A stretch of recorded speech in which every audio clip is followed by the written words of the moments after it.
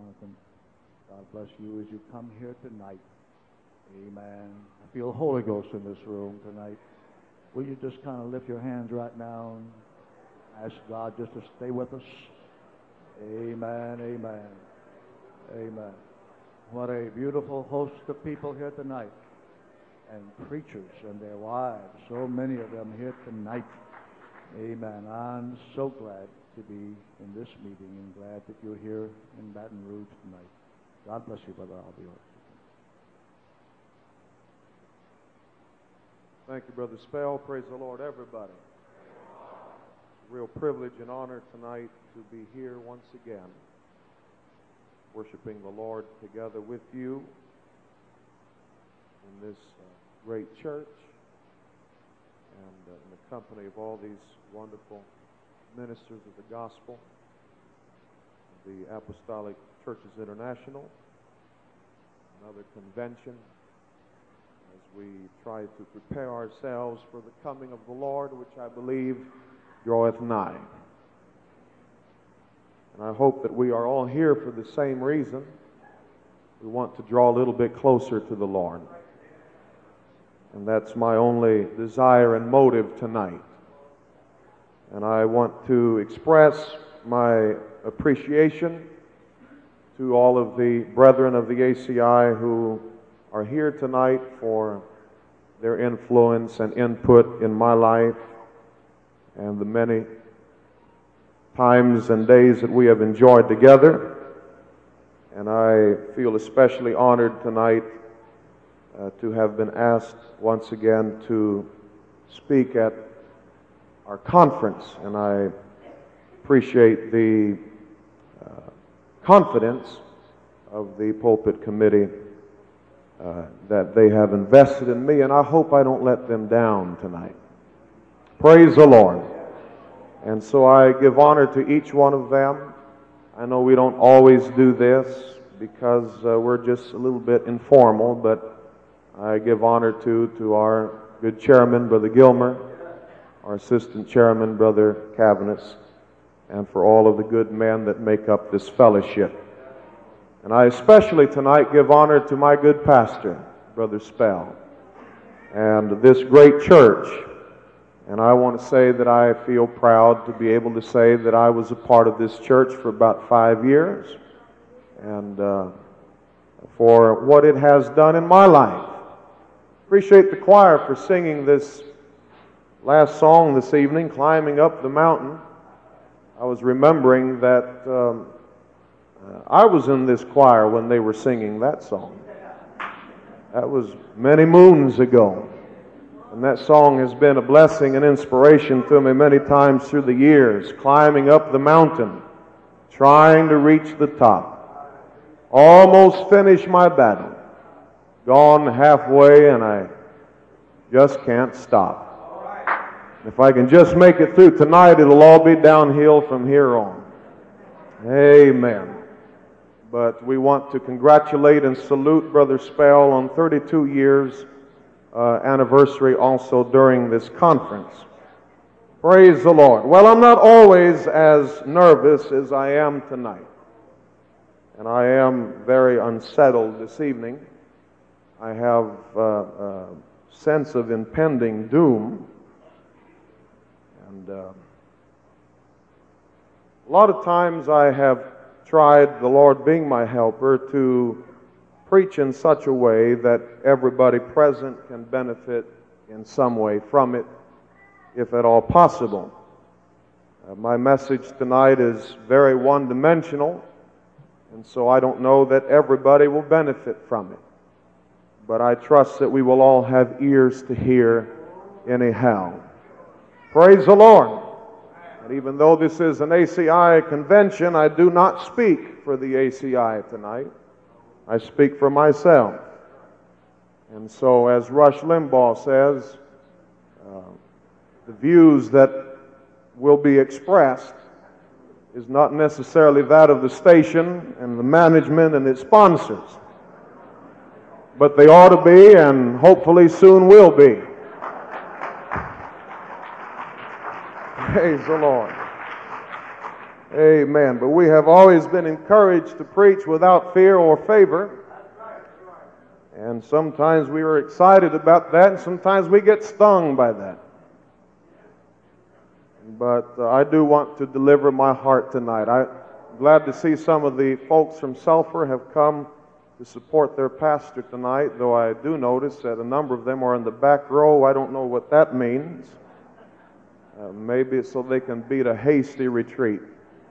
But I'm turning tonight to the book of Psalms, chapter 44. Book of Psalms, chapter 44. I would like to read several verses of Scripture, beginning with verse number 1. The Bible says, "We have heard with our ears, O God, our fathers have told us, what work thou didst in their days, in the times of old, how thou didst drive out the heathen with thy hand, and plantest them, how thou didst afflict the people and cast them out, for they got not the land in possession by their own sword, neither did their own arm save them, but thy right hand and thine arm, and the light of thy countenance, because thou hadst a favor unto them. Thou art my king, O God, command deliverances for Jacob. Through thee will we push down our enemies. Through thy name will we tread them under that rise up against us. For I will not trust in my bow, neither shall my sword save me. But thou hadst saved us from our enemies, and hast put them to shame that hated us. In God we boast all the day long, and praise thy name forever. Selah. Directing your attention especially to the first verse.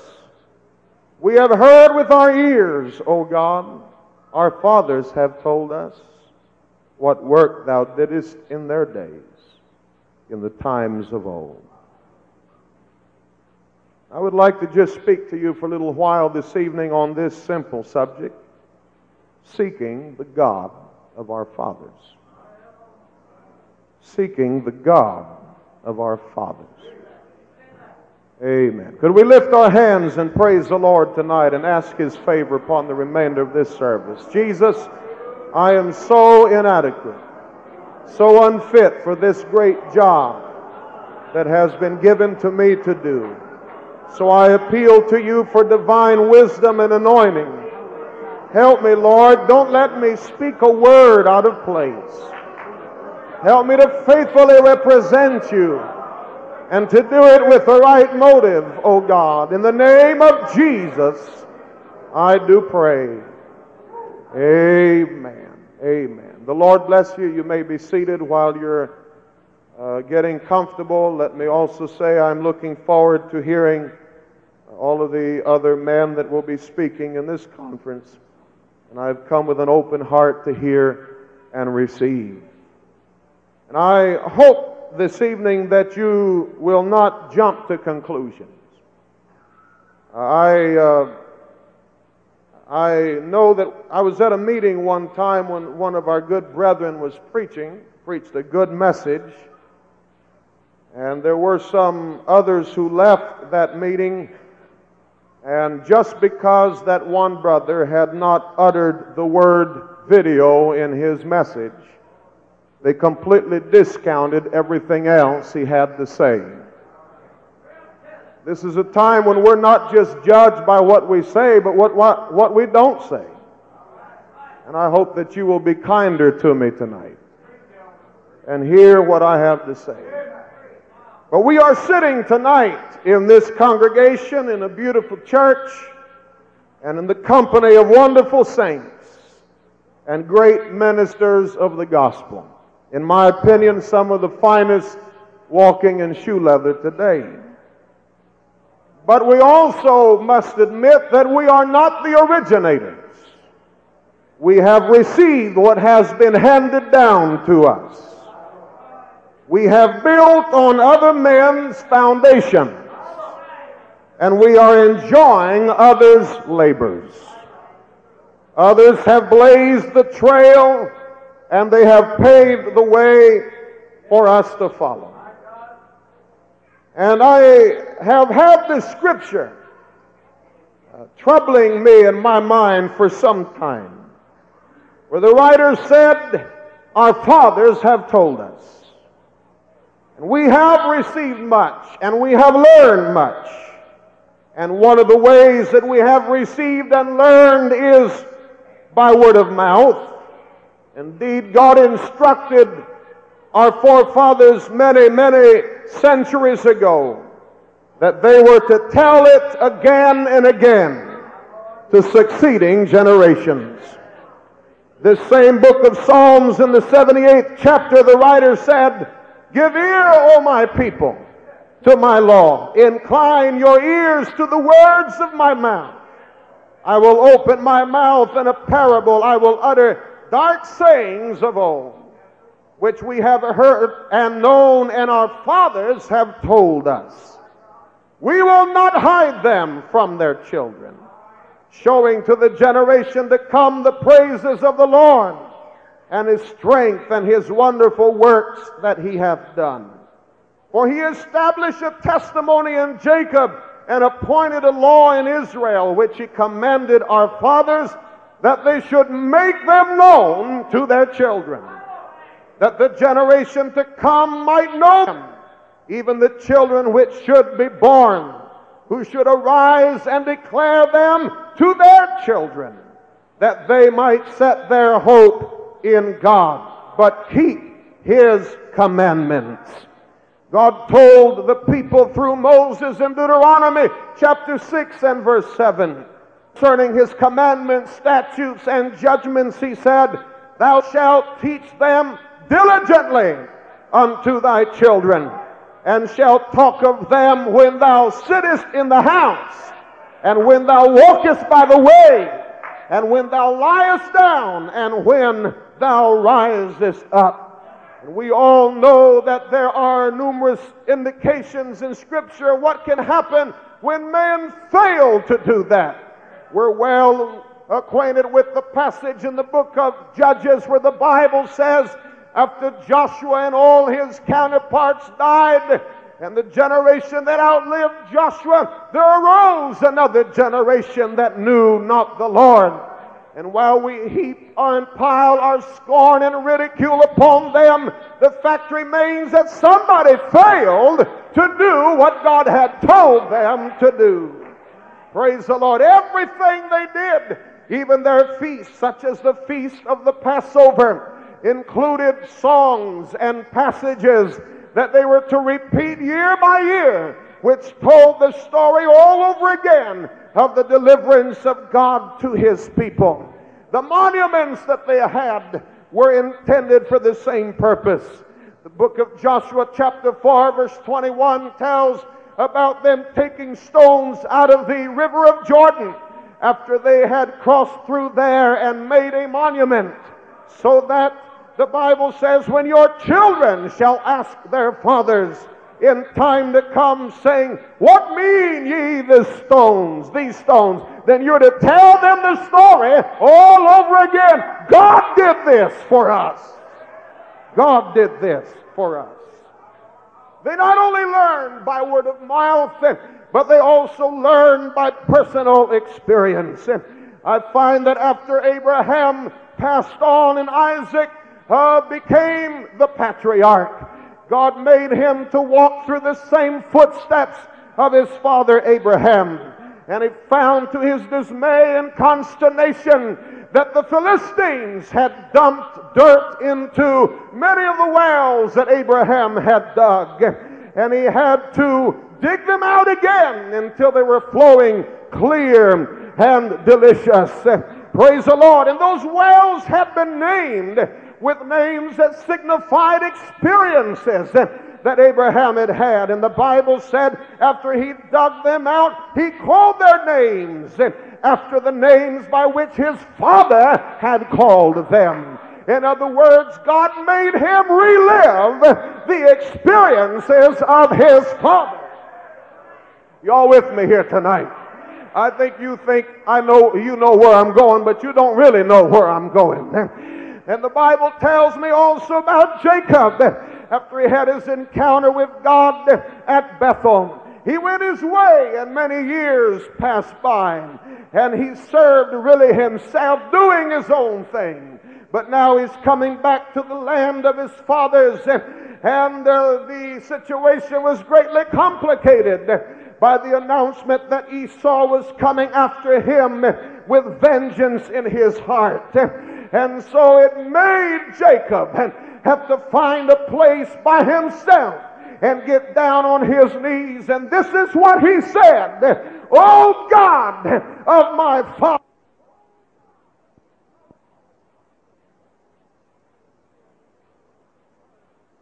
life is preserved."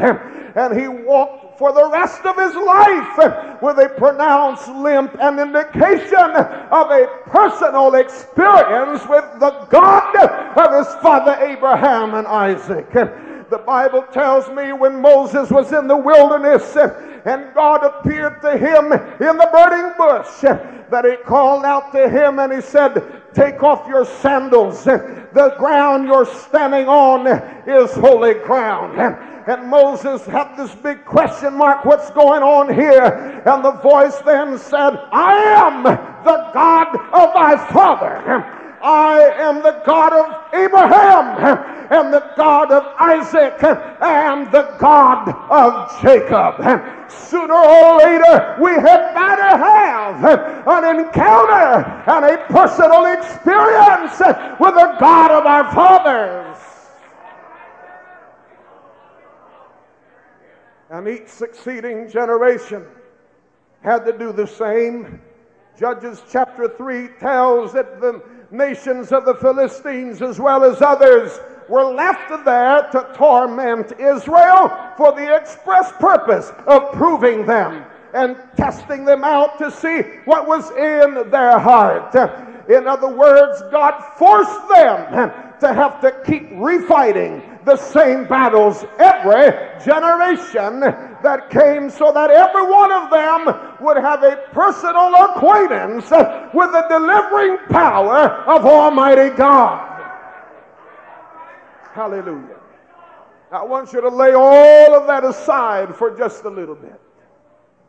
Let me talk about the times that we're in for just a moment. I don't need to elaborate. We're all painfully aware of them. We are now in a time of crisis. We may not like to admit it, but it's so anyhow. And there's many, many reasons why. And one of the foremost among them is that this is a prayerless generation. This is a generation that does not have a personal experience, an encounter with Almighty God. Let me just get ahead of myself and tell you tonight, you cannot live all of your life without knowing Him for yourself. You can't live for Him by just a word of mouth story. You've got to know Him for yourself. But we struggle to keep our churches praying service after service. I don't care how loud you scream one night and how hard you stomp. You've got to do it again the next service, because this is a prayerless generation. Many in our day could not pray their way out of a wet paper bag. They run out of things to pray for in 15 minutes and go to talking with each other or congregating around the water fountain. Hallelujah. Now, we can say a lot of things, but this is one of the main reasons why we're fighting carnality in our churches and why we're having an influx of worldliness and an appetite for the world in people's hearts and folks with a shallow experience.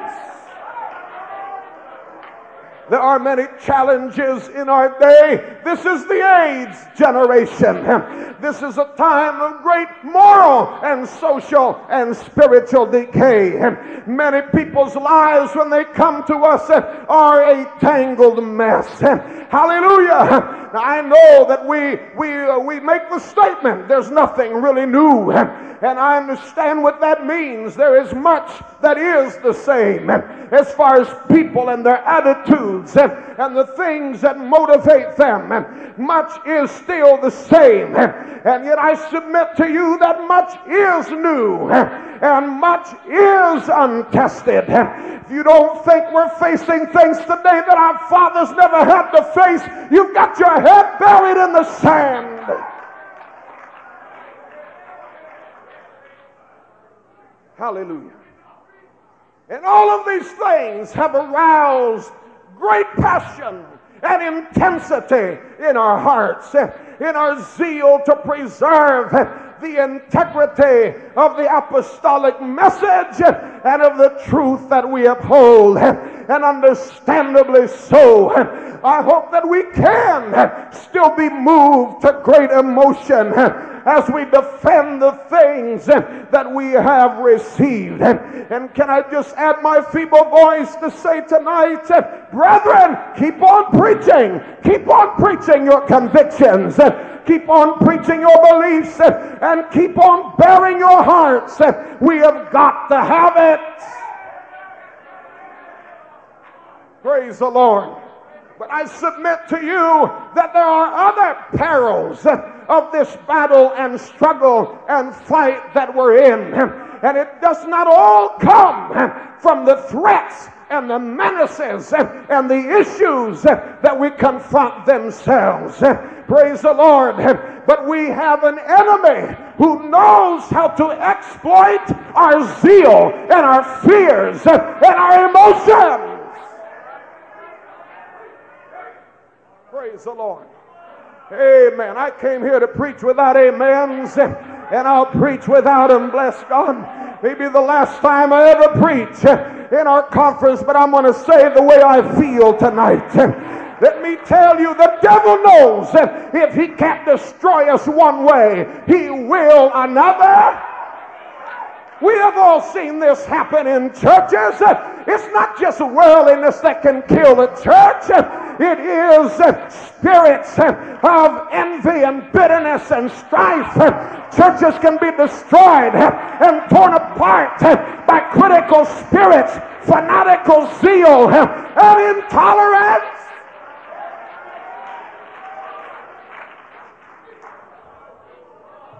Hallelujah. And I'm convinced the devil hates this group of ministers. The devil hates this fellowship of preachers. And there is more than one way to destroy it. Can I submit to you tonight? A ship can list just as much to the right as it does the left. Praise the Lord. I'm reminded of a scripture, though I may be taking it out of context, in which the Bible said, as if a man did flee from a lion and a bear met him, or went into the house and leaned his hand on a wall and a serpent bit him. In trying to run from one thing, we can run slap dab into another threat and evil that is just as great. Praise the Lord. I've already lost a bunch of you tonight, but I understand, brethren, our concerns and our fears. But while we're trying to right one wrong, we can create another. Hallelujah. It is possible in our haste and in our enthusiasm and emotional intensity to counter a threat, to sacrifice sacred principles that ought not to be tampered with. There is a danger in becoming too fixated on one thing.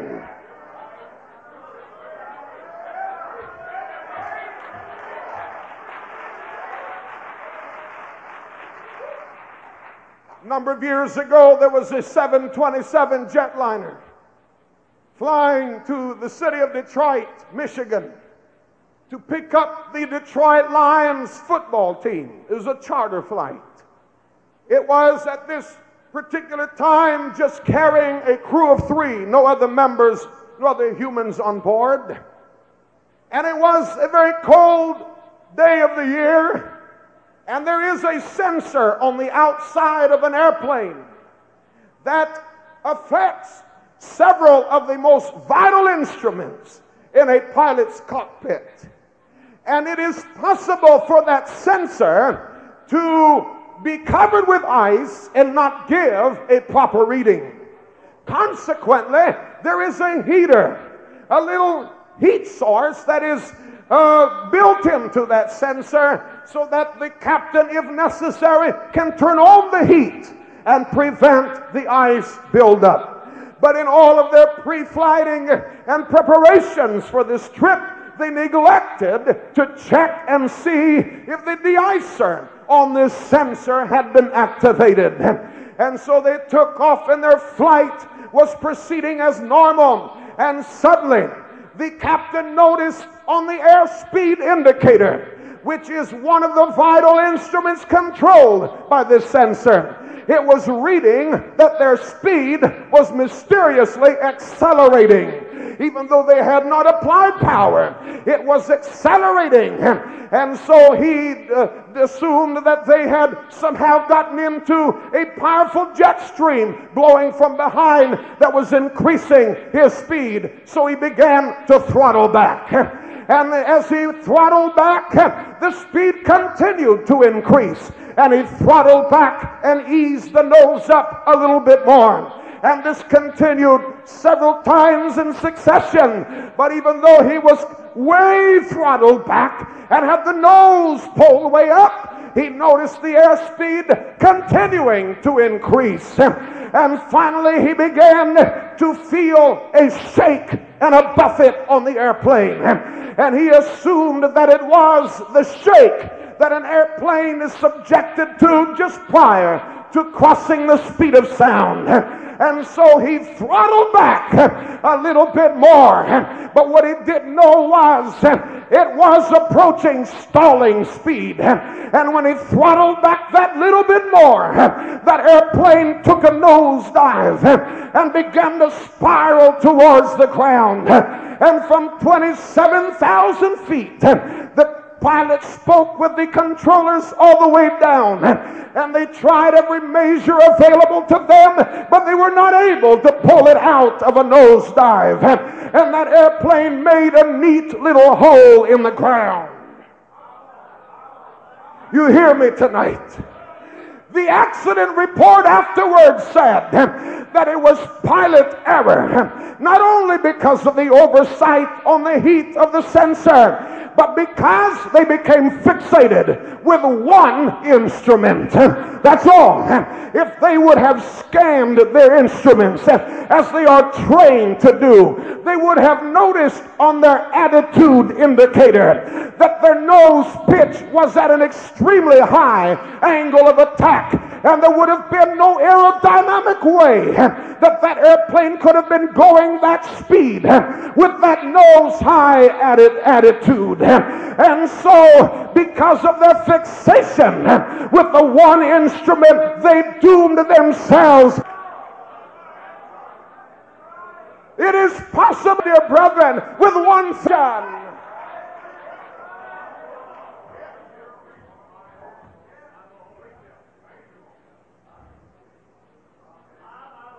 Everyone feels strongly about what we believe, and we are willing to champion and crusade our cause, and that's good. Let us not let the enemy use our fears to stampede us into losing our reason, throwing the Lord.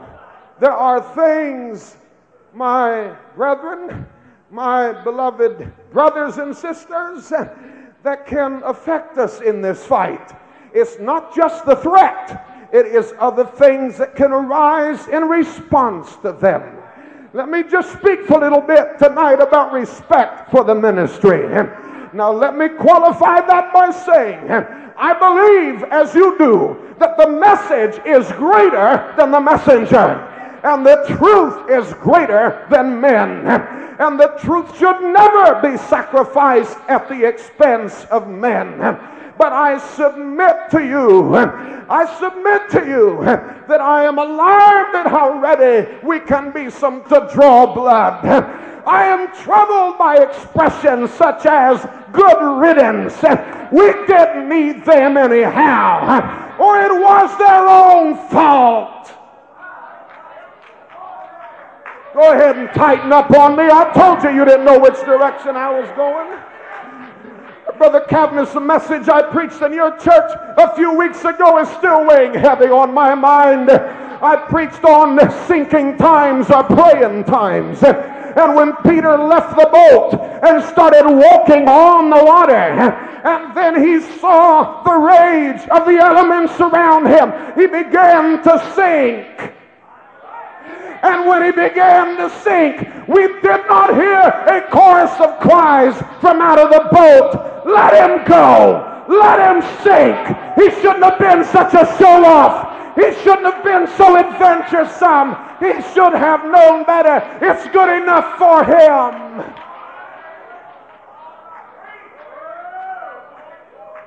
Praise the Lord. I know some folks don't believe what I'm preaching, but I'm here to tell you that even after Peter denied the Lord 3 times, they did not reject him.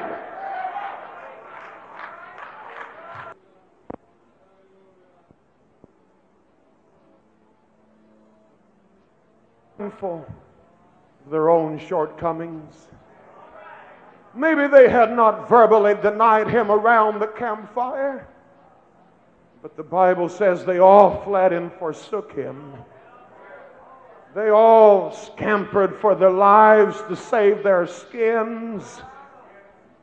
Oh God, we're all the recipients of the grace of God tonight. He has done better for us than what any of us deserves. Hallelujah. It is possible to get into such a killing frenzy that we devour one another.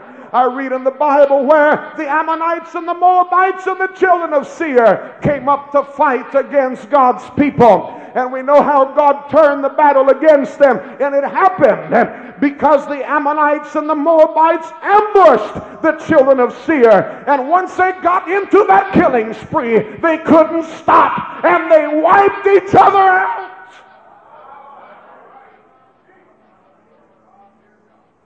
We don't just reject men, but church congregations also. Hallelujah. Now let me stop here for just a moment and say that we do need strong voices. We do need rigorous debate and discussion. Don't misunderstand me into thinking that I want men to quit preaching behind our pulpits. Preach, preach, preach. But let us also manifest concern and compassion. We're all struggling for survival, and we need one another. I am not crazy tonight, brethren. I'm setting myself up tonight. I know that this message will be discussed during the remainder of this conference. And by the time it has been analyzed in motel rooms and around restaurant tables, it will barely resemble what I really said. Once men add their own interpretation and put their perspective on it and add their spin, it may not at all mean what I said. But we are in trouble tonight if every effort to strike a conciliatory note and find a balance and be a peacemaker is interpreted as compromise or betraying the faith. Praise the Lord. Let me tell you what's troubling me tonight. Hallelujah. In our zeal to rid ourselves of things that we perceive as great threats to us. Again, as I said earlier, we can dispense with great principles which are sacred. One of those is ministerial ethics. We cannot dispense with that at the expense of issues. I realize there is a limitation and there is a line that has to be drawn. Hallelujah. And ethics may not be a problem where you live, but it's a great problem down in our area where it's open season on everybody's saints. when they don't even need a reason to take people out of your church and feel justified in it. It may not mean anything to you, but it means a lot to me. Hallelujah. Praise the Lord. We have always had differences among us, and we will until Jesus comes. But just because someone doesn't show or shows more tolerance in an area or two that I may, does not necessarily mean that that individual is going charismatic or has denied the faith, and it gives me the right to sump their saints into my church.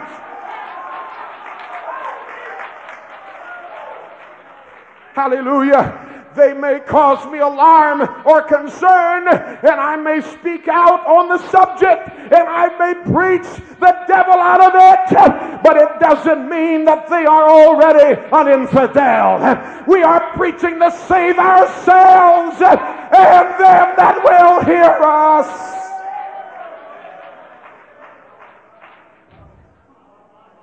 Could I ask tonight if we feel justified taking saints from another church over differences in every standard? Where does it end? We're going to feel justified because one man strings up Christmas lights. We're going to feel justified over differences in communion and other things. I don't want to open the floodgate of worldliness into my church. But I don't also want to open this floodgate. Because once you get it open, you may have opened it for what you felt was a just cause, but you may have trouble getting it shut.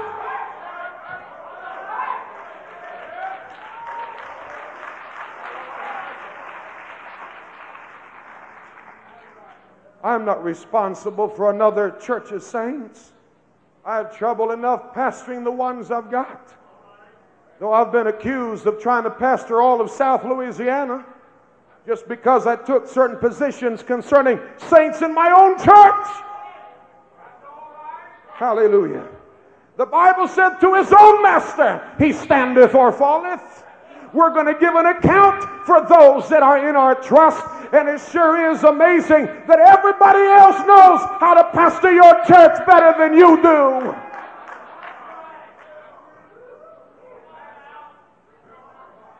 Hallelujah. I know there are extreme circumstances that warrant it.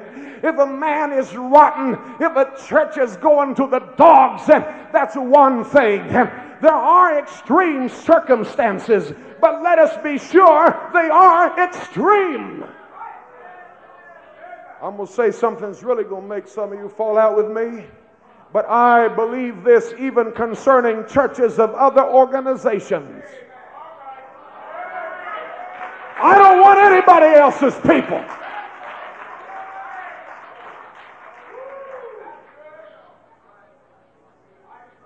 Bless God, I've heard him say, I'll clean them out. I'll take every one they've got.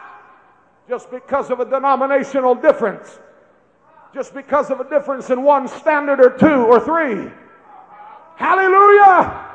You all hear me tonight? Dear God, have mercy on my soul this evening. Hallelujah. Let me tell you something. I've been to some of their meetings, and I have seen a lot I do not like. I've seen a lot that has turned my stomach. But by the same token, I've seen a lot of folks that look better than a lot of their own people. And I've been to their meetings, and they need a whole lot of what we've got. But I've also heard some of them preach a whole lot of what we need. We are not, hear me, the supremacists of the apostolic faith. We're just trying to make the city. This little group of preachers is trying to stand for a few principles that are sacred. We're trying to stand for an open pulpit. We're trying to stand for an autonomous church.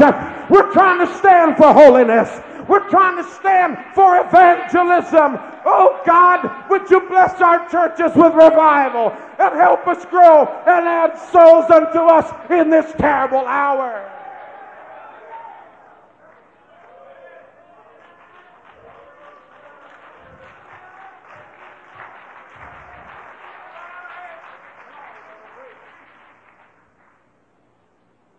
I ask tonight, have we run out of sinners to save? We need to undermine, work against, steal, take out, and ruin a man's character so that we feel justified. Hallelujah. I'm too busy trying to save a few lost souls around. Lord, if people move for legitimate reasons, come for legitimate, that's one thing. Of course, the problem is that everybody is legitimate. Everybody's circumstances is extraordinary and peculiar and unique. Praise the Lord. But when they come saying, we used to do it this way. We'd rather do it that way. Or we always did it this other way in our church. I'd rather see newborn babes come in and pray through in our altar where we can lead them to Calvary and teach them how to live for God. I'm trying to instill in our church and Sulphur a missionary burden. Glad to see some of our missionaries here. Good to see Brother Lambeth. We pray for him. We support them. We try to support as many as we can, even-handed. Let me just say this. I don't want it to sound any other way than it does. We do not just have a missionary program for my father. We're trying to support other missionaries. We're trying to support other causes. Oh, God, help us. Now then, I asked you to lay all that other aside. And it seems as though everything I've said since then is completely disconnected and unrelated. But let me come back to it now. One of the problems is we are losing our anchors. We have fewer men among us who are anchors to us. Men of great depth, men of wisdom and perception. Men like Brother Cavaness, our beloved late Brother Cavaness Sr. Hallelujah. Thank God for his son doing such a tremendous job continuing holding the torch. That man had an amazing ability to sit among us, and we kind of felt strong just because he was there. Men like Brother Bean and others who have gone on one by one, they're leaving the scene. They were great stabilizing forces among us. Consequently, the landscape is changing.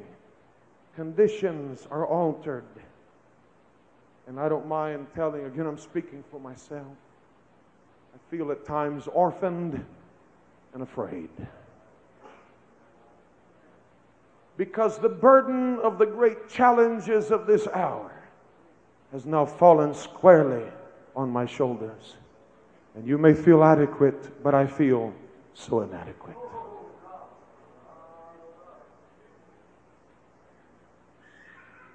With these men gradually leaving us, I was troubled to hear the other day, I'd been at Brother Cavaness's meeting, seen Brother Jordan step up to the pulpit, kind of unsteadily. And he said, I'm getting ready to cross over. I still got fight in me. That was so thrilling to see. And just a few days later, a stroke. He's in the hospital today. One by one, they're leaving us. As a result, boy, it's quiet here tonight. We are more like brothers and peers to each other. As the Bible said, for though you have 10,000 instructors in Christ, yet have you not many fathers. Since we are like brothers and peers, sometimes we're not afraid or intimidated of each other. We get up and lambast and slam and bang, and we all do it. I'm guilty. And while boldness and fearlessness can be great virtues and admirable characteristics, There's also a fine line between that and arrogance and an absence of humility. An attitude that says, I know all the answers, and you don't know anything. An attitude that says, my view is the ultimate and final word on the subject. The old anchors had a steadying hand, and men submitted to their influence, not because of organizational positions, but because their unique grasp of the Word of God and their special walk with God. And we felt drawn to them. And again, I'm speaking for myself, but we sounded off on them. A lot of times before we preached, we said, what do you think, elder? What about this? What about... We sounded off on that. Their voices are becoming silent. We need new anchors. But they will not come through self-proclamation. There's always an abundance of men around to claim so-and-so's mantle. It's fallen on me. I've got his ministry and his mission. But they will not be self-proclaimed, or they will not be made by men. But they will be raised up by God among us. By God. May not also be those who wield the sharpest sword or the heaviest hammer, but those who know how to use them, perhaps just as importantly, when to withhold them. This is the answer. This is the answer. Getting ready to tell you. Speaking for myself. With the absence of fathers and anchors, all there is left to do, as in the scriptures that I read as a text tonight, David recounted briefly the deliverances of Israel, but he was quick to add, we didn't do it. You did it for us. Though their victories in the land of Canaan were not won without armies and without swords and without shields, they were not won by them, but they were won by the mighty arm of the Lord. It was through His power, through His authority, through His motivation that they went up against the sons of Anak, great giants and chariots of iron and fortified walls. They were afraid of nothing when they had Him on their side. Hallelujah. And David said it was because God had a favor unto them. I'm pleading with the Almighty tonight as just a troubled young man this evening. Would you please have a favor toward us in these last days?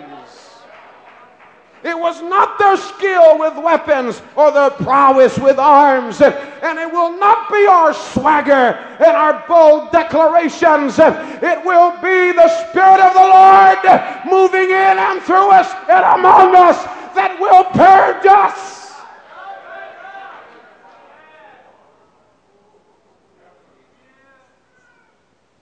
And our fathers were the same. God helped them through their crises and helped them through their dilemmas. And He gave them direction for their complexities and their bewilderments. And He gave them wisdom for their issues and for their difficult questions.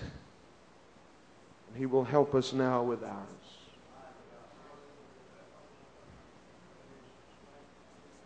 You say, but you haven't named anything. Let me tell you why. What I'm saying tonight is bigger than any one issue.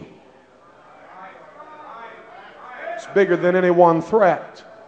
It encompasses all that we're trying to do for God.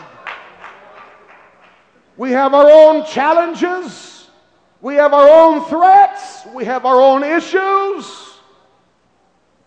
Part of the problem is, and I know some of you won't agree with this, but the problem is that some of these issues before us are not nearly as well defined and as clear as some would like to think they are.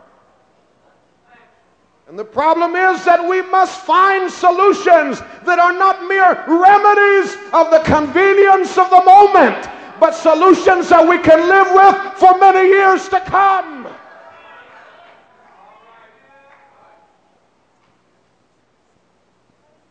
I never had the privilege of meeting Brother Bean. I don't know that I ever heard him in person. If I did, I don't remember it. I was too young and too airheaded. But I heard a tape, many of his tapes that I've picked up here and there, and I heard him say on one of those tapes, I think it would be good for us to hear tonight. He said that before we take a stand in anything, we need to project it 15 years down the road and be sure that we can still live with it then.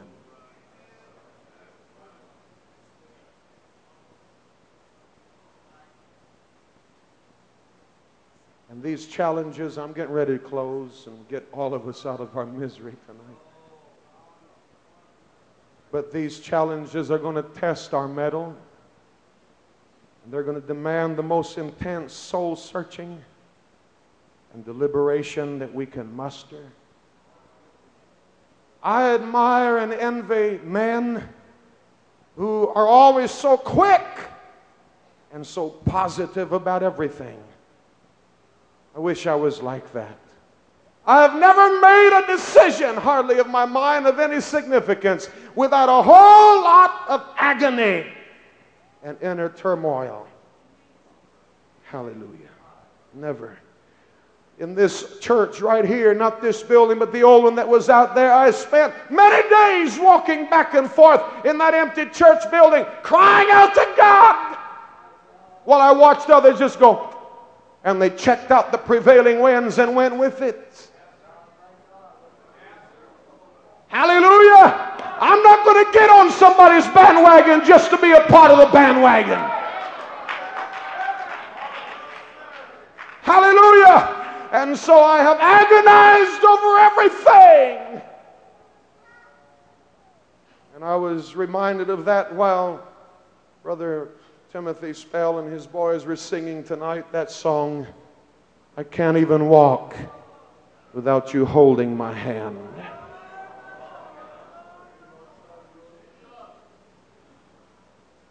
Our answer tonight is not being able to brag afterwards and say, boy, I laid him low.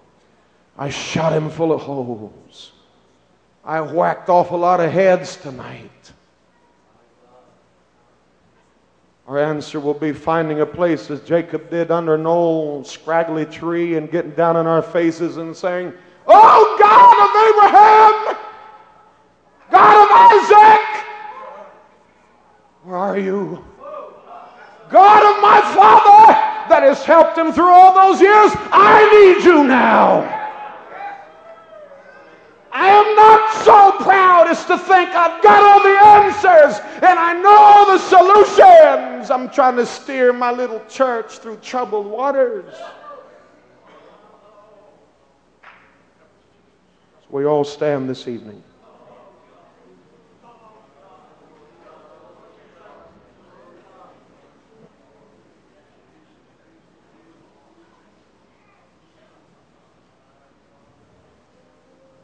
Undoubtedly, and I'm not continuing to apologize for myself, I'm just making a flat statement. I've never walked to the pulpit with more fear and trepidation than I have tonight. My wife knows that. Some are going to leave saying Alvear's gone soft. He's a compromiser. He's a liberal at heart. We can't trust him no more.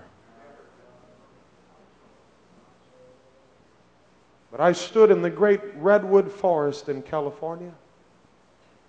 I looked at those towering, majestic trees, some of them thousands of years old.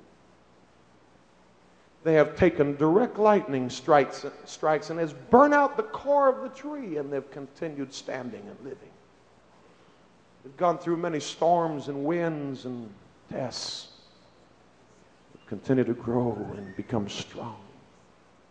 Some of them they claim, I don't know how they can tell, but they claim some of them are 4,000 years old. I asked the tour guide when I was there, because I saw that the desert floor was also littered with the huge fallen carcasses of other trees.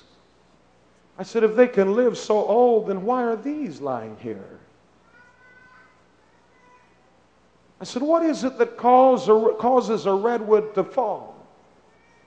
If a lightning strike can't do it, if wind can, what can cause a redwood tree to fall?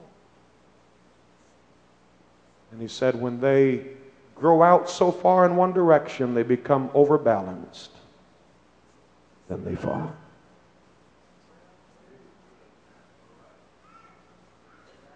And there is a scripture that still rings true tonight. Let him that thinketh he standeth take heed, lest he fall. But I beg us all this, and I know you're doing it, I'm not trying to imply you're not. I just don't want the devil to spook us into letting go other things that are vital and precious. Let's keep on fighting. Let's keep on defending. You all have known me. You've heard me preach enough time. You know what I believe. But let us reach out to God, who alone can help us survive the challenges of this critical hour. Let's lift our hands and talk to the Lord.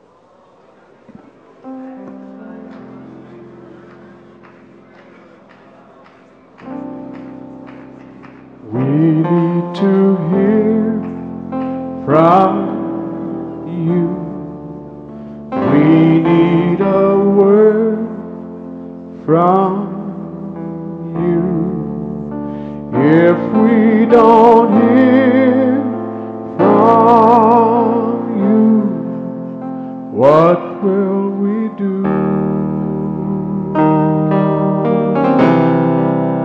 Needing you more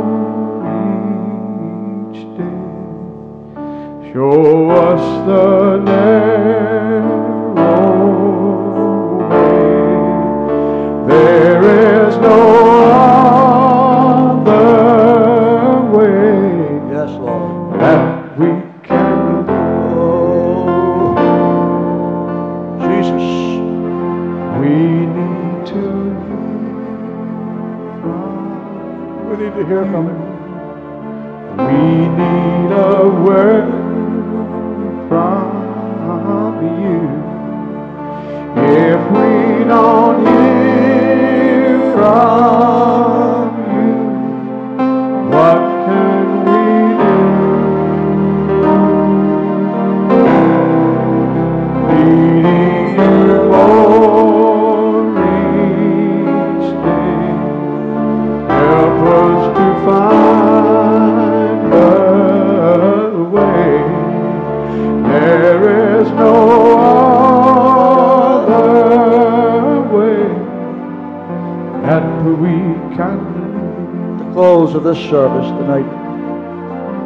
Amen. I appreciate hearing the Word of God this evening. Every preacher here will have to admit, amen, that God is talking to our hearts this evening.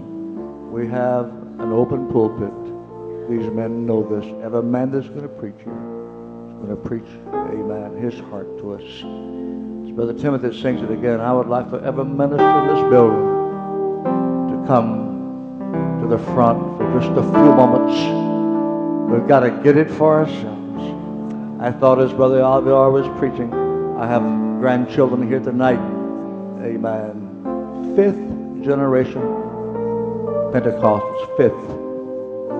Amen. God help us to remember the God, amen, that brought our grandfathers, amen, gave them this wonderful message. Come on, ministers all over the building. Come on.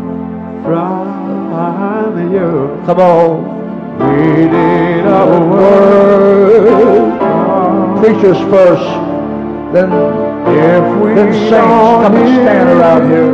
From you,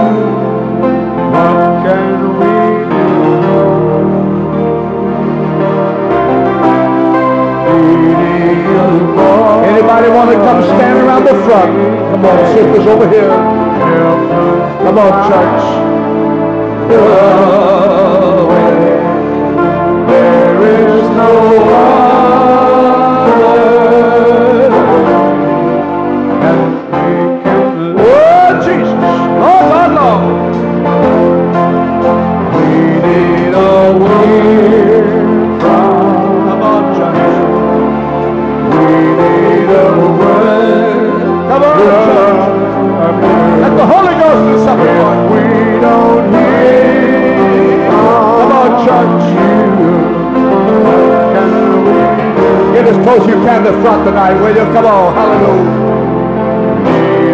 The Lord give us to find the way. There is no other. Oh, yes. We can. Come on, church. Holy Ghost here tonight. Reach out after him. Oh, Lord. We need to hear from you. We need a word from you. If we don't hear from you,